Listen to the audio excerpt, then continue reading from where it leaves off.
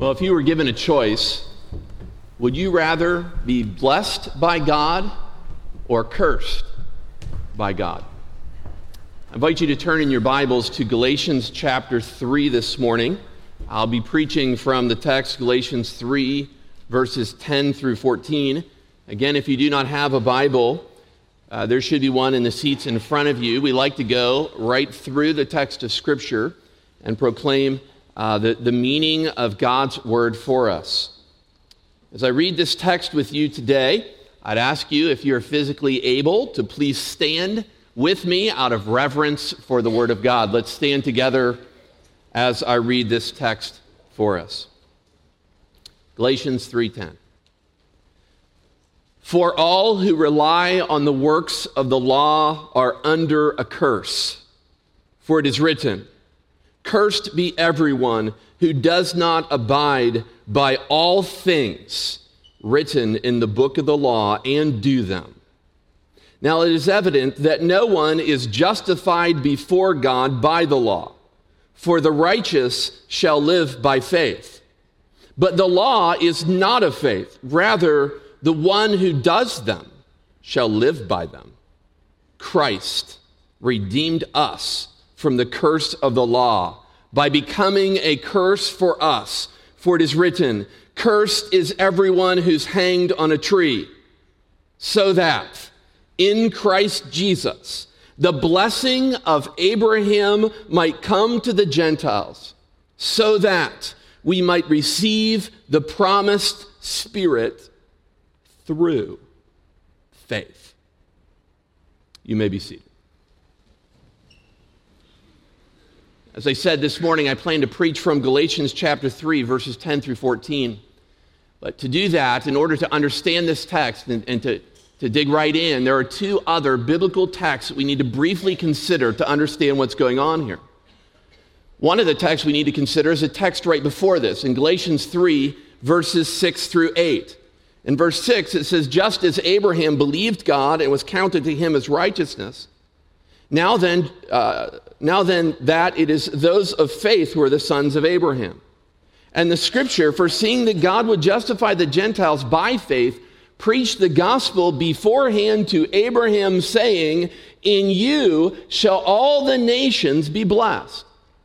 In order to understand the text we're going to preach on today, we need to understand that Paul's focus in this passage, the greater context, is on Abraham. We see his name in our Bibles in verse 6, again in verse 7, verse 8, and in verse 14, which is at the end of the text that I'll be preaching from this morning. But why would Paul's attention be drawn to Abraham? Well, some false teachers came to the churches of Galatia, and they were proclaiming that it was necessary, if people wanted to be the children of Abraham, it was necessary for them to believe in Christ and obey the law of Moses. And so since Paul had planted these churches just a few years before these false teachers crept in with that message, he desires to correct them and their views of Abraham. These false teachers may have even claimed that Abraham obeyed the law of Moses perfectly, although the law of Moses wasn't even in existence for several hundred years after Abraham lived. So Abraham wants to correct them. And if you look in your Bible, you'll notice especially that Paul has something to say about the blessing of Abraham. Look at the very end of verse 8. Very end of verse 8, he says, "In you shall all the nations be blessed." And in verse 14, at the beginning of that verse, he says, "So that in Christ Jesus the blessing of Abraham might come." Well, that leads us to another question this morning, and that is, well, what is the blessing of Abraham? I kind of get who Abraham was. He's an Old Testament figure. But what does this text mean when it talks about the blessing of Abraham? And so that's when I invite you to turn to the other text that we need to understand to get into our text, and that is Genesis chapter 12 in your Old Testament scriptures. So go back in your Bibles to Genesis chapter 12, near the very beginning, and I want to read a few verses for you that will talk about the blessing of Abraham. In Genesis chapter 12, we have some very important verses because they contain God's promises to Abram in the Abrahamic covenant. If you look down in your Bible at verse 1, you can see that there are 3 promises that God makes to Abraham. Look at verse 1. It says, "Now the Lord said to Abram, go from your country and your kindred and your father's house to the land that I will show you. And I will make of you a great nation." That's a promise. "And I will bless you and make your name great so that you will be a blessing. And I will bless those who bless you, and him who dishonors you I will curse." And then listen to this next phrase. "And in you all the families of the earth shall be blessed."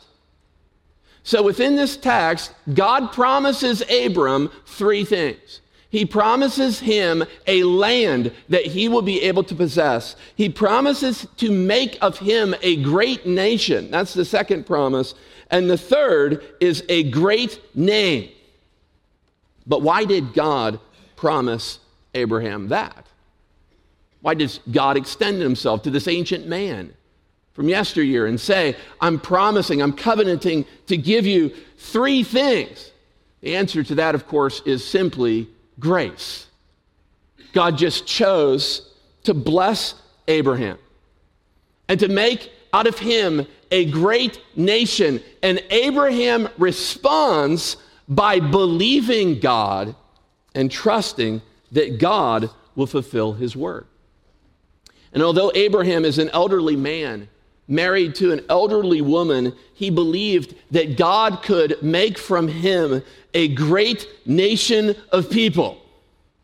And even though Abraham had to wait approximately 25 years for the birth of his son, until he was about 100 years of age, Abraham persevered in faith.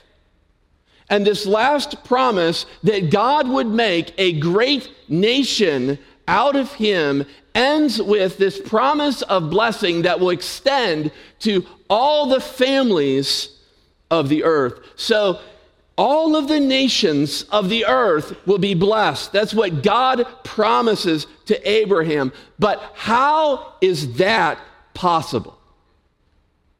And how can we, New Testament people, be blessed through that ancient promise? And what is the blessing of Abraham on the nations? As we come to this part of the text, this is a bit mysterious for us. It's mysterious if you read your Bible every day. It's a bit mysterious if you come to church regularly. But these are the 2 exact questions that Paul considers in Galatians chapter 3, verses 10 through 14. So turn back there in your Bible. Paul considers 2 questions about the blessing of Abraham and how it relates to people today. The first question that Paul considers is, how can we, modern people, experience the blessing of Abraham? That's in verses 10 through 14. And so Paul explores 2 possible ways for us to experience the blessing of Abraham or the blessing of God. And the first way that he considers is through Moses' law, verses 10 through 12. More specifically, Paul considers whether anyone will be able to do works in accordance with Moses' law and be accepted by God or be blessed by him. And so look down in your Bible at verse 10 through 12. This is all about the law. It says, "For all who rely on the works of the law are under a curse. For it is written, cursed be everyone who does not abide by all things written in the book of the law and do them. Now it's evident that no one is justified before God by the law, for the righteous shall live by faith, but the law is not of faith. Rather, the one who does them shall live by them." Here we have the law of Moses, or statements about Moses' law. I want to introduce you to him just for a second. Moses was a very important leader of the people of God in the Old Testament scriptures. God used Moses, if you remember your Old Testament history, God used Moses to lead the children of Israel out of bondage in Egypt to the brink of the promised land. And all of this is recorded for us in the first 5 books of your Bible called the Pentateuch, or the Book of Moses. And the most significant event in Moses' leadership of the Israelite people was when God revealed himself to Moses and to the Israelite people by giving them the law. The law of Moses is reflected in summary form in the 10 Commandments. You ever heard those before? Yeah, the 10 Commandments are a summary of the law of Moses. And in these commands that God gives Moses and that he records for us in the first 5 books of the Old Testament, God reveals 2 things to the children of Israel. He reveals, first of all, his expectations for them. The Creator God has some expectations for his people, and that's what these 10 commandments are about. But they also reveal the moral character of God himself. So, for instance, God does not tolerate murder. Taking the life of another innocent person by force will not be tolerated with God, because human beings are made in the image of God and every person is important to God. So God said to Israel, "Thou shalt not murder." We learn about the character of God in the Old Testament, in the 10 Commandments again, when we know that God does not condone stealing. I mean, God will not tolerate even taking a little thing from your brother or sister, because God is not a God of stealing or thievery. So God wrote this. He said, "Thou shalt not steal." Remember that in the 10 Commandments? Well, God demands that all people would worship him and honor his name. That's his expectation as the only creator God. And so he wrote, "Thou shalt have no other gods before me." And he also wrote, "Thou shalt not take the name of the Lord thy God in vain." You see, God cannot tolerate sin, these things in his people, because God is absolutely holy and perfect. God never sinned internally or externally, and he does not allow those who do such things to remain in his presence. And so, to make this clear to his people in the Old Testament scripture, God revealed himself and his expectations to them in more than just 10 commandments. To be more accurate, something like 613 commandments found in the book of Moses. So you might think that this would be the means or the way for someone to secure the blessings of God, right? You think, okay, if I just obey these commands or expectations from God, then I'll be good and I'll be blessed by God. I'll experience the blessing offered to Abraham. But in Galatians chapter 3 and verses 10 through 12, we see from Paul's perspective what the law does and does not do. In verse 10, we see what it does. "For all who rely on the works of the law are under a curse, for it is written, 'Cursed be everyone who does not abide by all things written in the book of the law and do them.'" I mean, the text of Scripture says that all people who rely or depend upon the works of the law of Moses are cursed. In other words, if we attempt to achieve the blessing of God by obeying or doing or working the works of the law of God, it will never work. It will curse us. You see, men and women, it is a normal response of human beings to try to earn God's favor through works or attempt to merit it by doing good things. But the Bible right here in verse 10 says that all people who attempt to earn God's favor by obeying his laws are under the power of something. They're under the power of the curse. But what's the curse, right? That sounds bad. Well, the curse is the exact opposite of the blessing of God.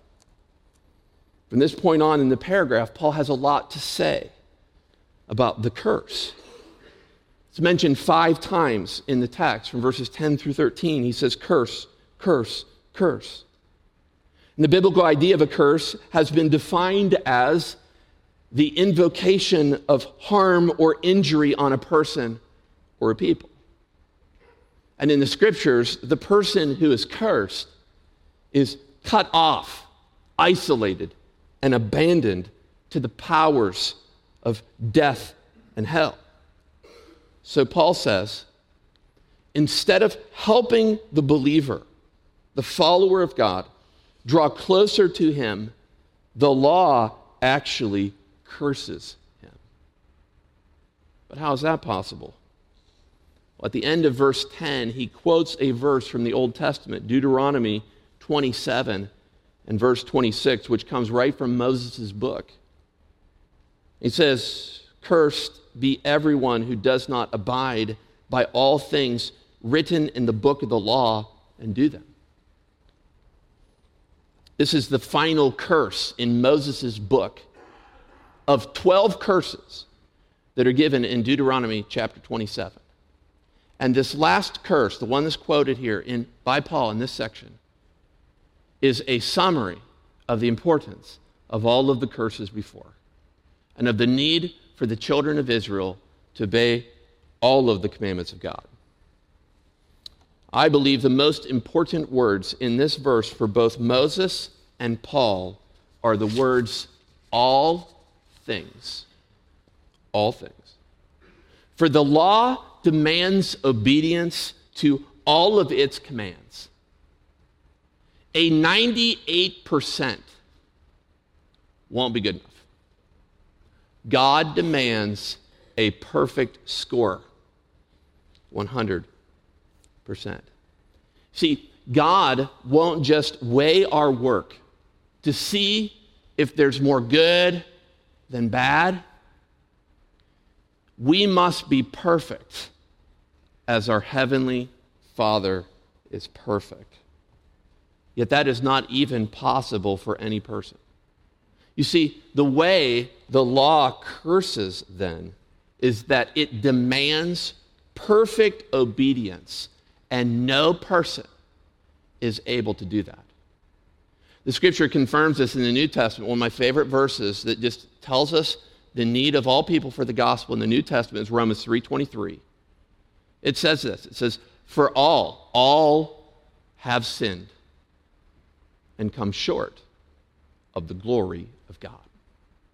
No person will ever be released from their sin through the law. You see, the law won't help anyone gain God's favor. It curses and damns. That's what the law does. But then in verses 11 and 12, we see what the law cannot do. And I'll just read this for you and make comments as we go through.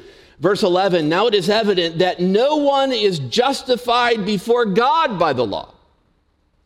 See, Paul uses the blessing of Abraham to talk about a certain other type of blessing here. He says, no one can possibly be pronounced as upright or righteous before God on the basis of the law of Moses.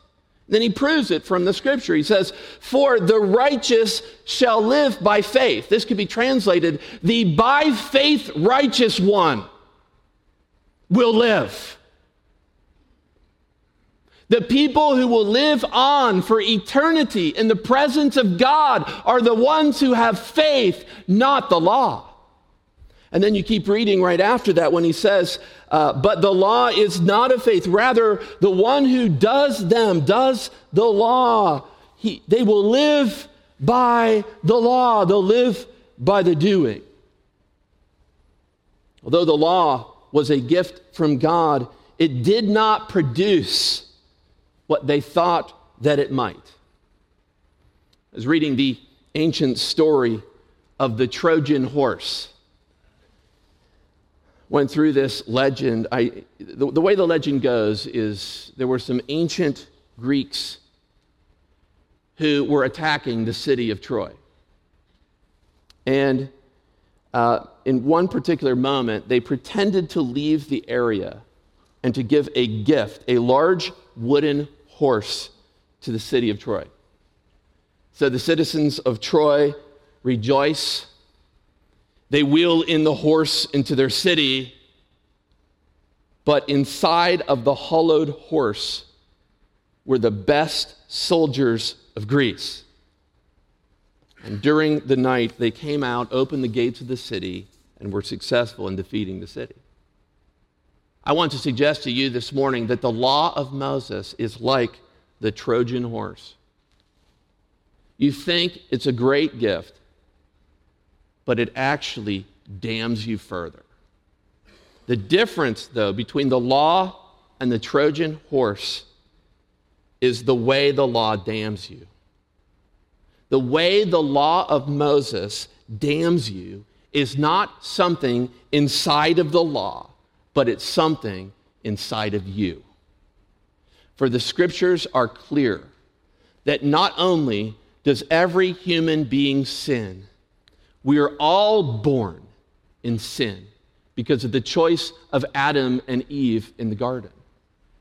And the curse that was placed upon them by God is upon all humanity. And the law cannot save us. If you go to verses 13 and 14 in your Bible, the rest of this sermon, I want to talk about the other means. How can Abraham's blessing come to us? Verse 13 through 14, Paul considers through Christ's death and resurrection. More specifically, through faith in what Christ has accomplished for us. Look with me in your Bibles at these two things that Jesus accomplished for us. First, in verse 13, Jesus redeems us.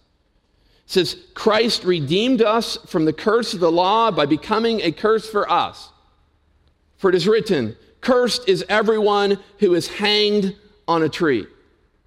In verses 11 and 12, you might remember that the conclusion of Scripture is that all are under the curse. We could not help ourselves through works of the law because no one will be perfect, but Christ redeems us. That's what this text says. He redeems us, which means he paid a ransom price to free us, to free those who would follow God. And in verse 13, he shows us the way that Christ frees Christians from the curse is by becoming a curse for us. You see that in your Bible? This is our Easter meditation or thought. Jesus Christ loved you so much in the fact that you were cursed, separated from God, he was willing to become a curse for you. See, Jesus has existed forever. Christ has existed forever as God, and he was reigning and ruling as God, as sovereign of the universe. But then one day, Jesus Christ chose to give up that freedom to come to planet Earth and become a curse so that you might be freed. But there's a particular curse that Paul is speaking about here when he quotes Deuteronomy 21:23. I mean, how was Christ cursed? Well, in Moses' book, again, Deuteronomy 21, in the law, it says, anyone who is lifted up on a tree as a form of execution is under God's curse. See, this was a way that God would curb the Israelite people who would be involving themselves in different types of violent acts. Not only would they suffer physically and perhaps be killed by the Israelite people, they would also come under the curse of God.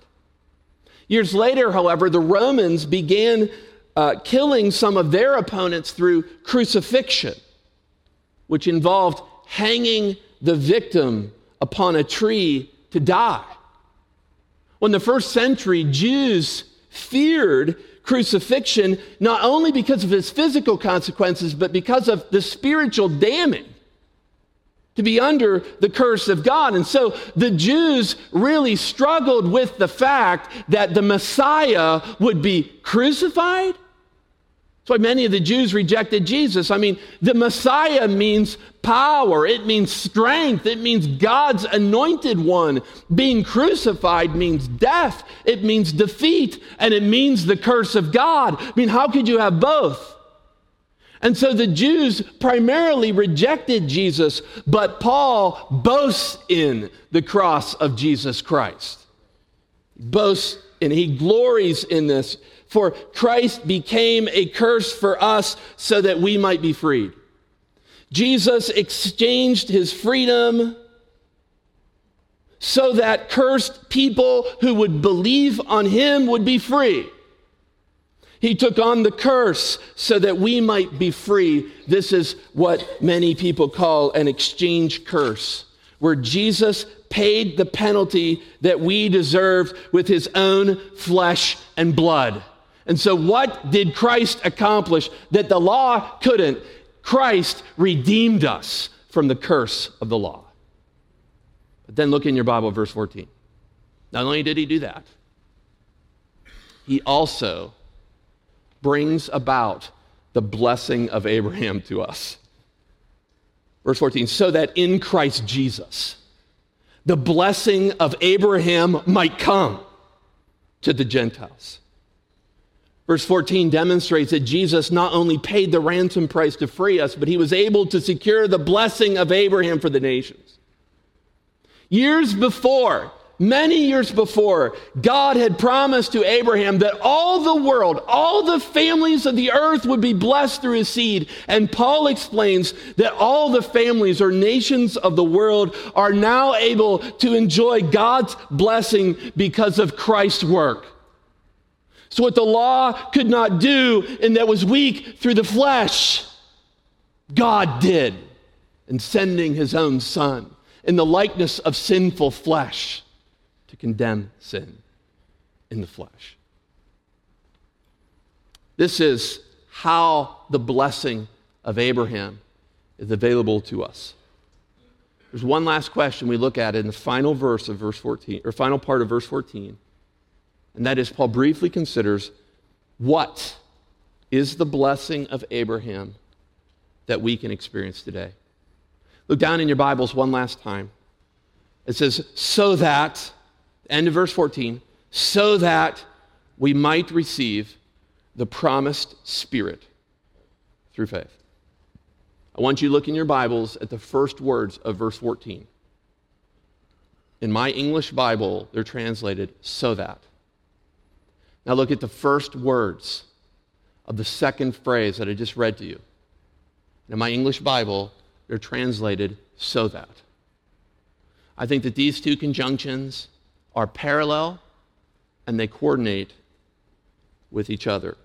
So that Paul is telling us with the second statement exactly how the blessing of Abraham can be experienced today. That ancient blessing that was to extend to the nations of the world can be experienced today by those who receive the Spirit of God.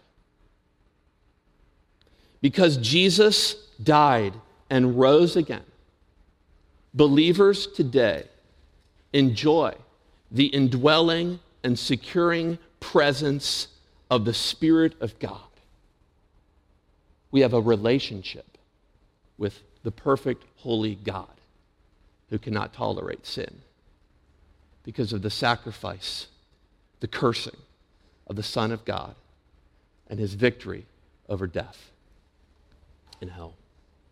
And all of this happens, as the last two words of this passage indicate, two very, very important words: through faith. Through faith.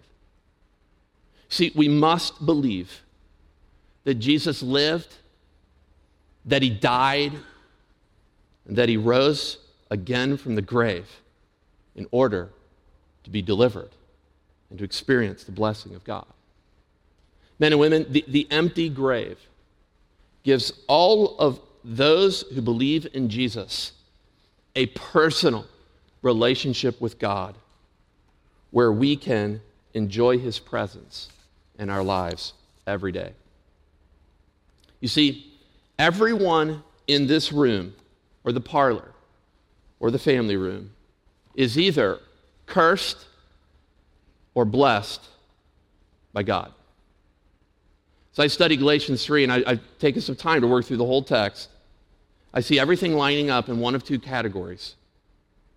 On one side of the ledger is law, works, curse, death, and hell. And on the other side of the ledger, by God's grace, is Christ, faith, blessing, life, and heaven. I remember years ago witnessing to a young man by the name of Sean. He attended a Bible study that I was performing on a college campus. Sean was different than other guests because he was a self-confessed Satanist. And the first several Bible studies Sean came to, he brought with him his satanic Bible. But over time, God began to show Sean that all people are cursed outside of those who trust in Christ. And one day, Sean confessed Jesus as Lord. Men and women, don't leave today without declaring to God that you believe in Christ alone for your deliverance from sin. Will you remain cursed or find the blessing of God in the person of Jesus Christ? Let's pray together.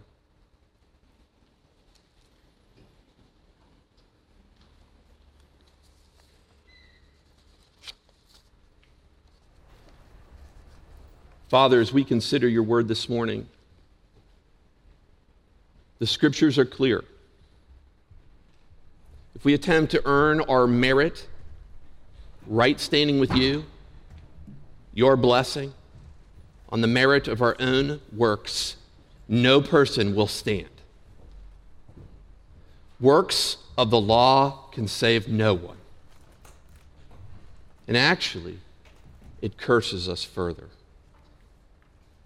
But Lord, what the law was not able to do, Christ did in conquering death and in rising victorious. And so, Father, for any person here this morning who has never believed on the name of Jesus Christ, we pray, Father, that at this moment, nothing would prevent them from declaring to you in this moment of quiet prayer that they believe in Jesus, that they want to be released from the curse of sin and trying to pursue you through works because they're not perfect, and that they long to be accepted and blessed by you through the work of Jesus Christ. We thank you, dear Father, that Jesus took away our curse by becoming a curse for us. In Jesus' name we pray. Amen.